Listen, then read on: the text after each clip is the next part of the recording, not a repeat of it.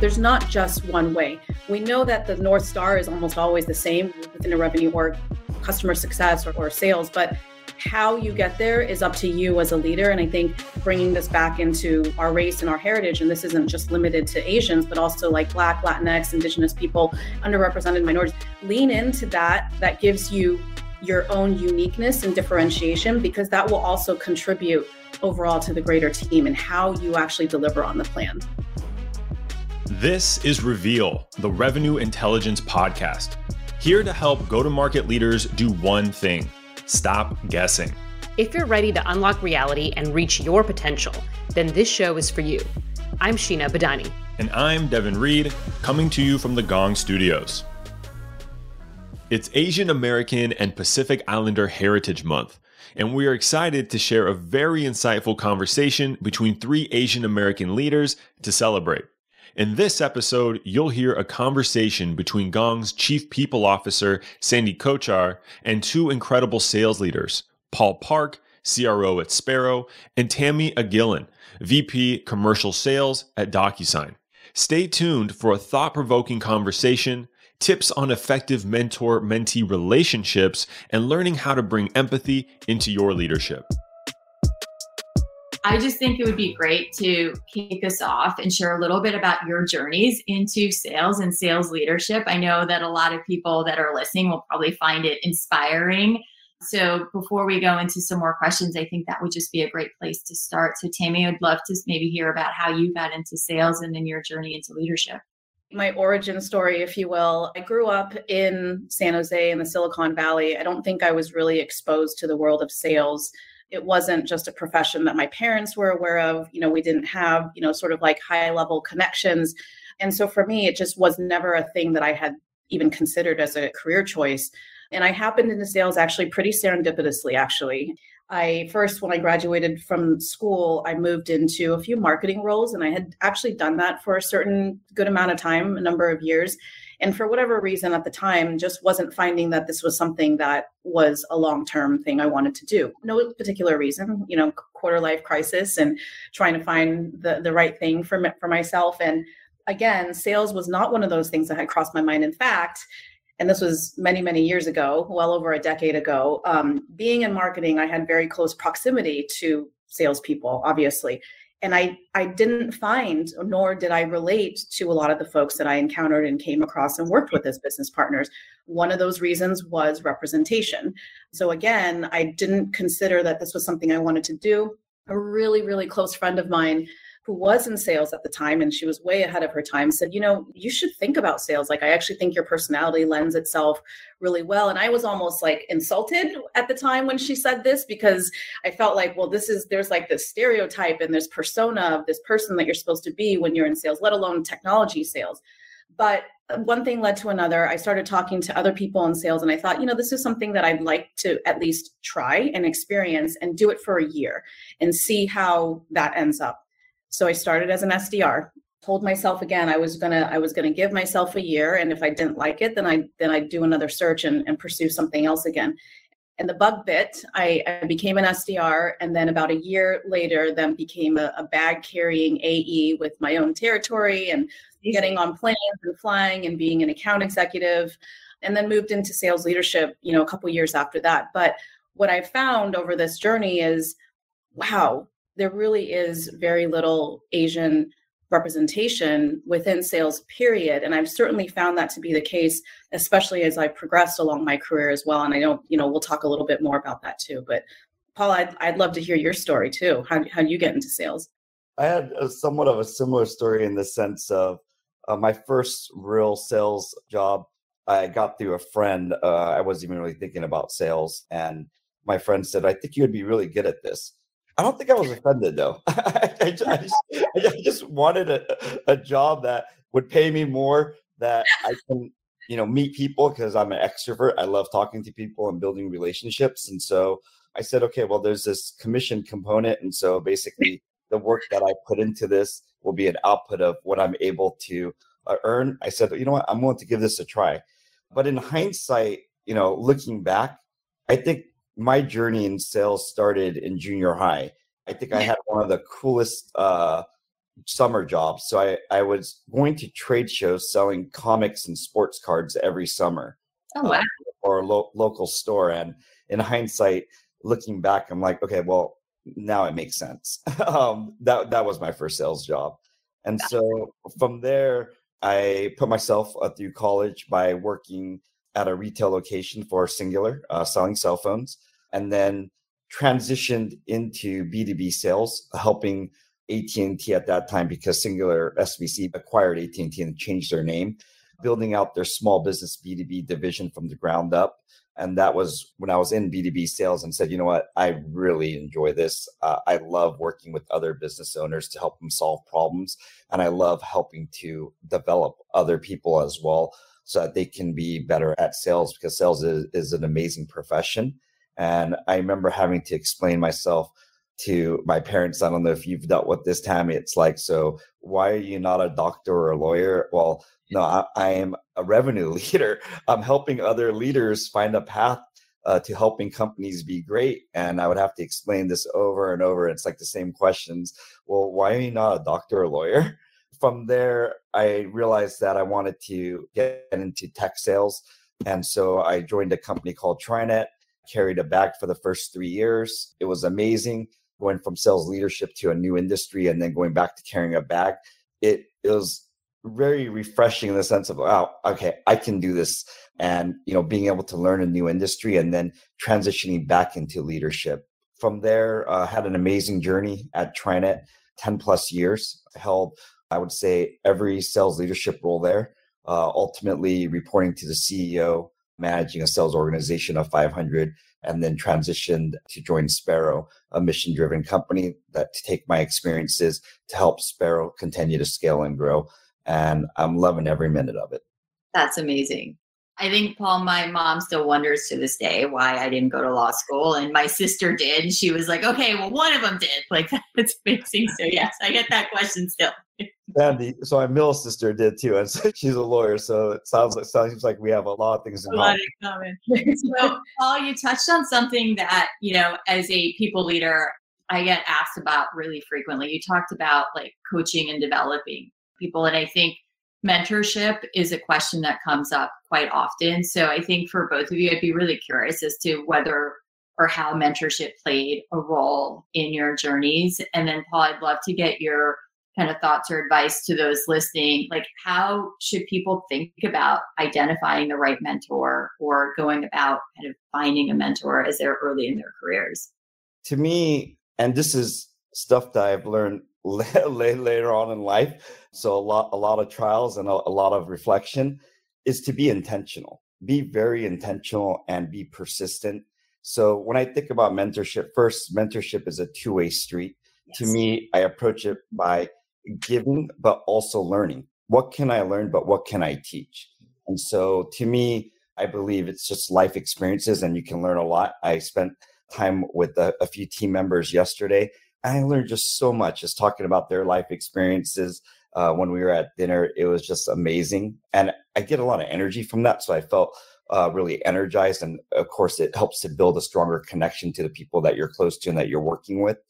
I think of mentorship as three different categories. And I'm not sure where I picked this up from, but whoever planted this seed or taught me that, I definitely need to give them credit. I view mentorship as there's a group of people that I want to give back and help, that I want to pull up. So I have a group of friends that are in that bucket. And then I have another group of friends that are in a similar stage in life, whether it's personally and professionally, that can relate to the similar life experiences that I'm currently going through, that I can continue to bounce ideas off of. And then the third group is people that are my mentors that I aspire to be like.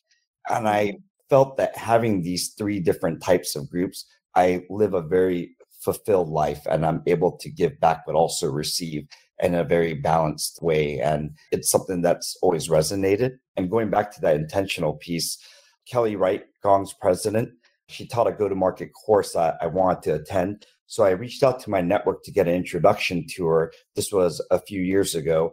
And she was so gracious to give me her time and advice. And so it goes back to being intentional and persistent.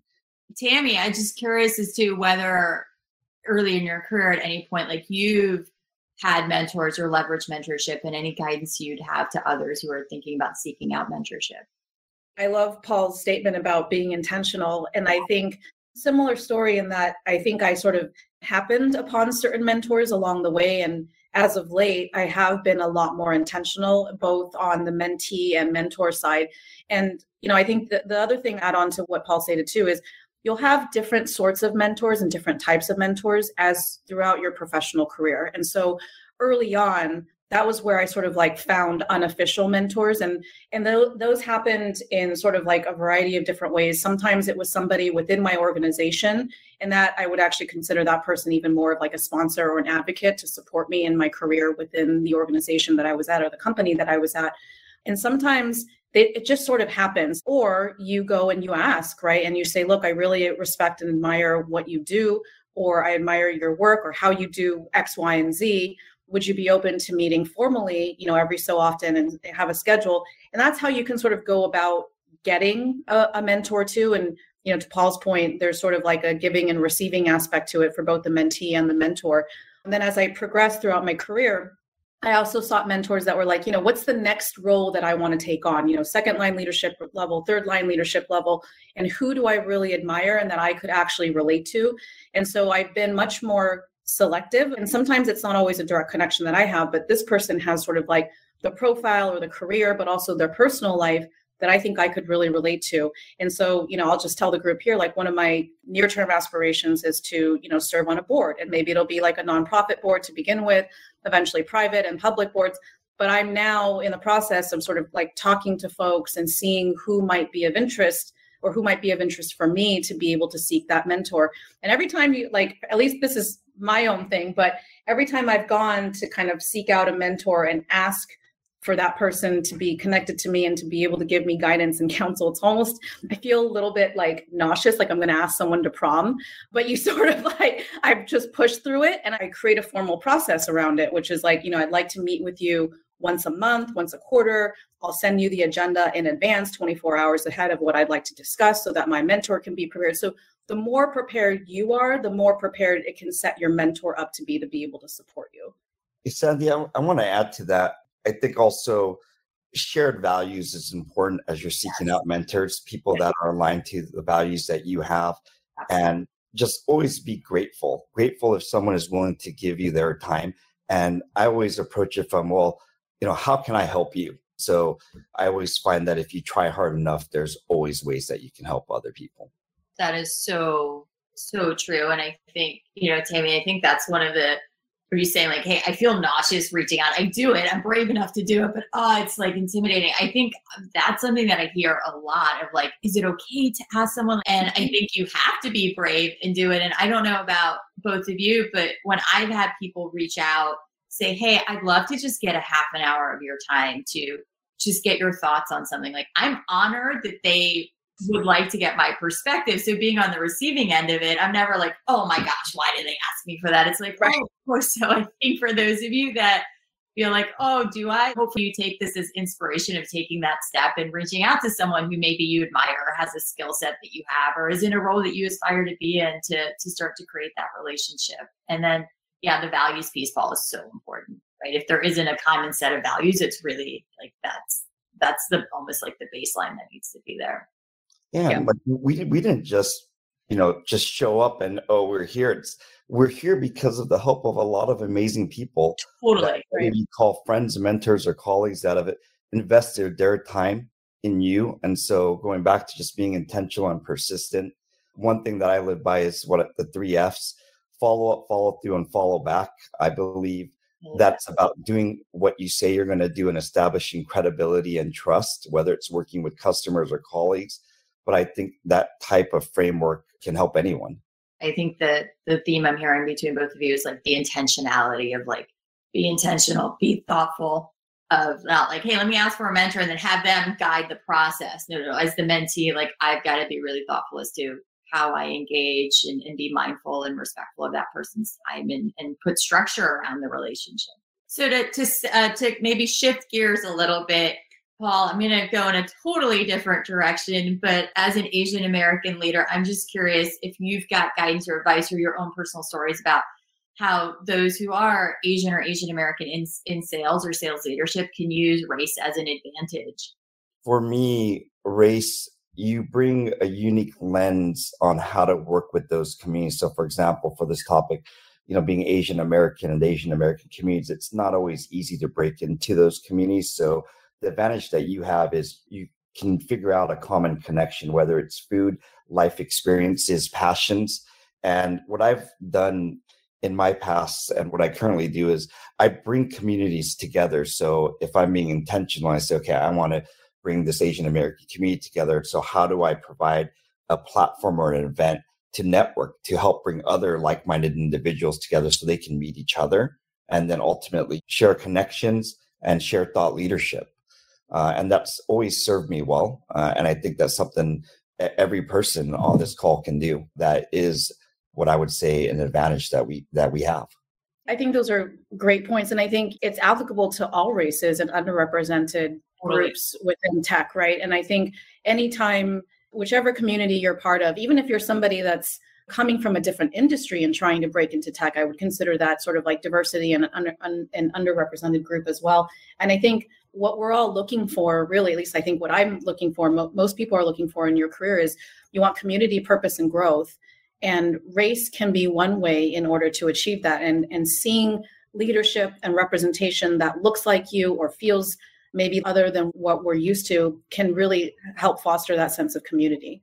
Tammy, I'd love to kind of kick it over to you. Can you talk to us a little bit about maybe your thoughts and philosophy on how to be a really authentic leader? There's quite a bit of learning there. And I would say, kind of similar to when I first became an SDR and then became an AE, that transition, not easy, but it was more sort of, I guess, more about the skill set than anything else.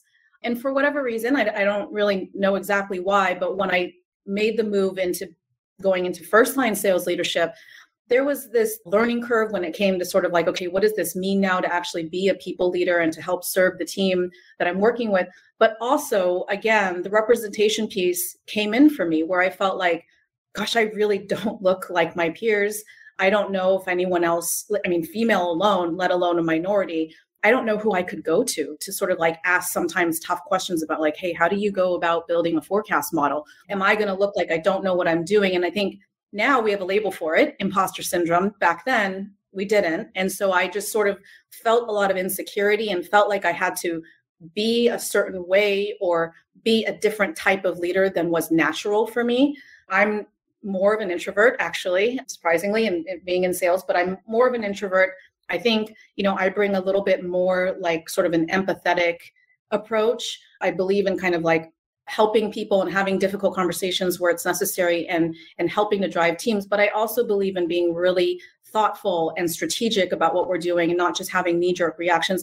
But at the time, I sort of felt like, well, maybe I need to jump into action anytime there's an issue and I have to sort of like rescue and solve these things. And I have to be sort of like this alpha male stereotype that I saw amongst my peers. And so there was like a lot of just, I think, maybe probably inauthentic leadership that I exhibited early on in my first couple months of sales leadership. And over time, it just became exhausting. Yeah. It became completely draining. It wasn't natural. And I felt like, and I had a pretty open conversation with my manager at the time, who was fantastic, by the way. And he was like, this is not why you moved into this role to kind of like be this other person. You moved into this role and you were given this promotion because of these attributes. So you have to lean into your strengths. And that just freed me up. And it just completely gave me the freedom to be myself, to be able to be what I felt was more authentic to my own leadership style. And that's also helped me progress throughout my career as well. I think that's amazing. I think it's really tough when you see one prototype of an individual leader like as successful and you're like, oh, so that's probably the only way of like, that's what it's got to look like. And to your point, it's really exhausting to be like, okay, that's how I have to show up. It's not true to me. So to be able to have different styles of leadership and people who are authentic to themselves, I think is really freeing of like, oh, there's different flavors to it. It doesn't have to be this like very cookie cutter way. I was just going to add one more thing too. And this happens repeatedly, right? Like at a certain point in my career, I became a mom and then I became a mom of two eventually. And sort of the same thought patterns popped up, but now I sort of knew it well enough to recognize when that trigger came up and say, look, being a mom doesn't make me any less committed to being a revenue leader. If anything, it's actually made me prioritize ruthlessly and be a lot more efficient with what I do. And so it's not just going to be like a one and done deal. Is, the thing I want to share with folks is like, this may and could happen to you multiple times. The key is sort of like recognizing when it's happening. Sandy, I just wanted to comment on something that Tammy said. That vulnerable piece is so key. I remember going through a leadership course. We brought an outside consultant, and part of that 6-month journey was being vulnerable in front of your peers, people that were also in this leadership program. And it really helps put things into perspective, what's important and how can you take your experiences to help other people and how they can relate with you. And so that vulnerability piece is key. Also, Tammy said another word that triggered thought, which is empathy. Yeah. And even more so in this new world, and people leaders are leading the charge of this, is we need to be empathetic leaders. I love this word flexibility, and more, if it's the same approach, the results are not going to get better. If anything, you're not going to connect with the hearts and minds of the people that you're working with. And so being more empathetic and flexible and understanding what people are going through, whether it's during the pandemic or the situations that they have at their home, is critical to building an authentic bond with the people that you're working with to get the most out of them and to perform. It really is. I mean, people aren't robots, right? And like what's happening in your life comes into work. Like, how can it not? And I think one of the mistakes that I made early on, Sammy started to think about as you were talking, is like, one, feeling that sense of, my first leadership role, there was no one else. I was the only woman, let alone like a woman of color. And I was a new mom at the time. We were living in Europe. And I remember when I came back to work, my colleagues were like, no, you don't come back to work. You stay at home now. And I was like, no, this is my journey. And they were like, no, you're not going to make it. And I felt that need of, I have to deliver and it has to be perfect.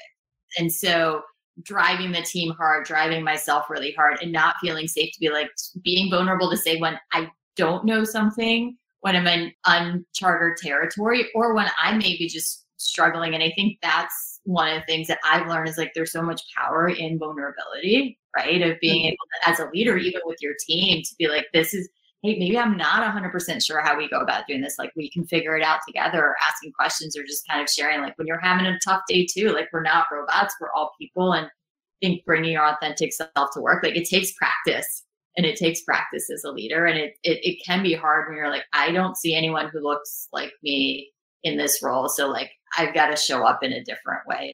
Paul, what was your journey into sales leadership like? It was, so working at AT&T, it was very different in the sense of culturally back then. It was very rigid.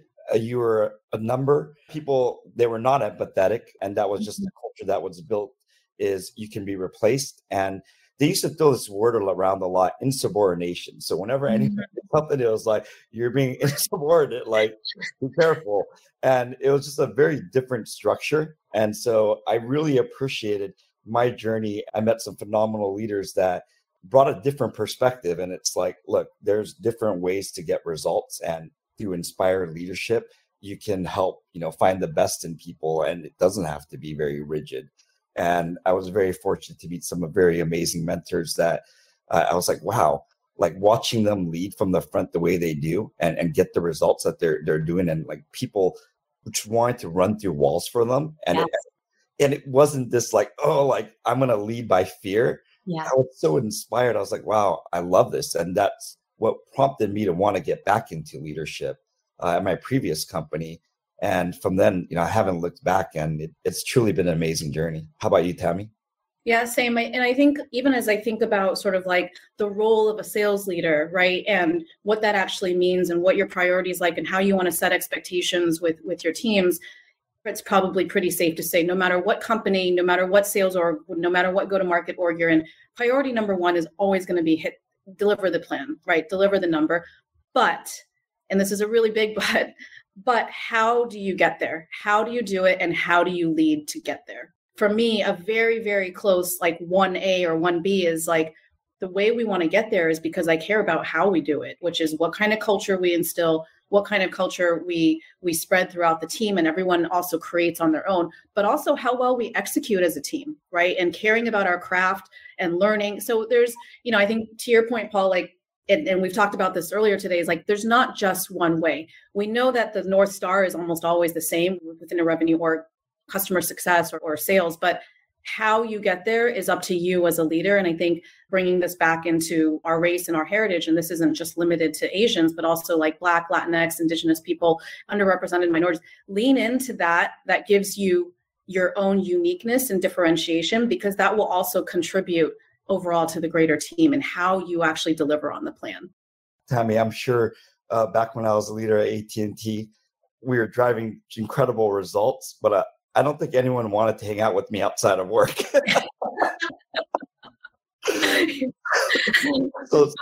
But all experience is good, and there was a lot that I learned, and I'm glad that I met leaders that showed me that there's different ways to get even better results, and so I feel very fortunate. And those not so great experiences, we've all had them, whether they're in our past, but that is a teaching moment. And I think, for people who may experience that, a little bit of bumpiness along the ride, it's okay. That's sort of part of the journey. It helps teach you what you're not going to look for, or to teach. It also teaches you to be more cautious. Yeah. On that topic, Tammy, that is a great point, because I feel like I've been very fortunate to have amazing leaders throughout my journey. But there is one leader that I will never forget. And this leader was, in a sense, probably the worst leader, but that leader probably taught me the most, because everything that I knew I should not do, that leader was doing. And so you can learn from every situation. I was going to say the same thing. I think I've learned more I've only had 2 not so great leaders, and I learned more from those experiences of what not to do. And they were still very profound and helped me figure out, like, what do I want in a leader? What is inspiring to me? What does make me want to run through a brick wall?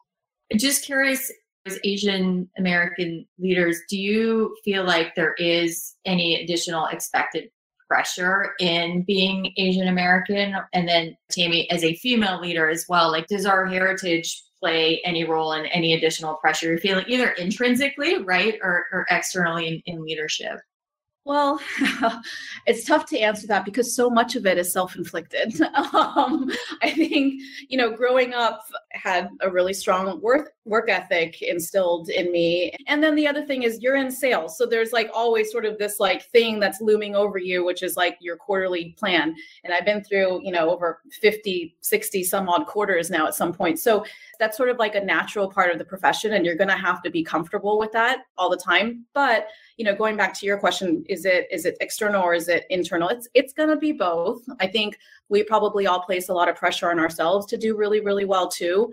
I'm not going to say that I've completely been able to compartmentalize that nowadays. It's part of the role, and it's, I think, something to be expected. I think over time, though, you sort of learn to not ride the highs too high or ride the lows too low.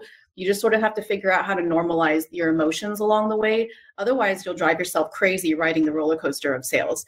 When I think about, you have to execute, you have to perform. So that's without a doubt if you're in a sales role, and there definitely is that pressure that you put on yourself. But instead of putting that pressure, I always looked at it like, okay, well, I know I need to be 10x better. So how can I build a brand and help other people and differentiate myself? Because if you look at a leaderboard, there's going to be a lot of people that are exceeding plan, that are doing really well. So how can I establish something else that's unique and use that to my advantage? And so whether it's being known for a certain type of training, but not keeping it to yourself or to your team or to your org, but going across and helping the organization in a much broader and a more cross-functional manner. I think those are the things that have really separated me in my career. When I think about my trajectory and the things I've been able to do, it's just being selfless and, how much more value can I bring to the company, and what separates myself and what am I known for? So I don't have to say that, but other people are saying, oh, well, if you want to learn about this, or you might want to go seek this individual, or this person is doing this, and it's elevating everyone else. And I think it's demonstrating that with passion and consistency. And I go back to the 3 F's. It's ultimately just doing what you say you're going to do. If you want more resources for how to become a better sales leader, head over to gong.io. And if you like what you heard today, give us a 5-star review on Apple Podcasts, Spotify, or wherever you listen.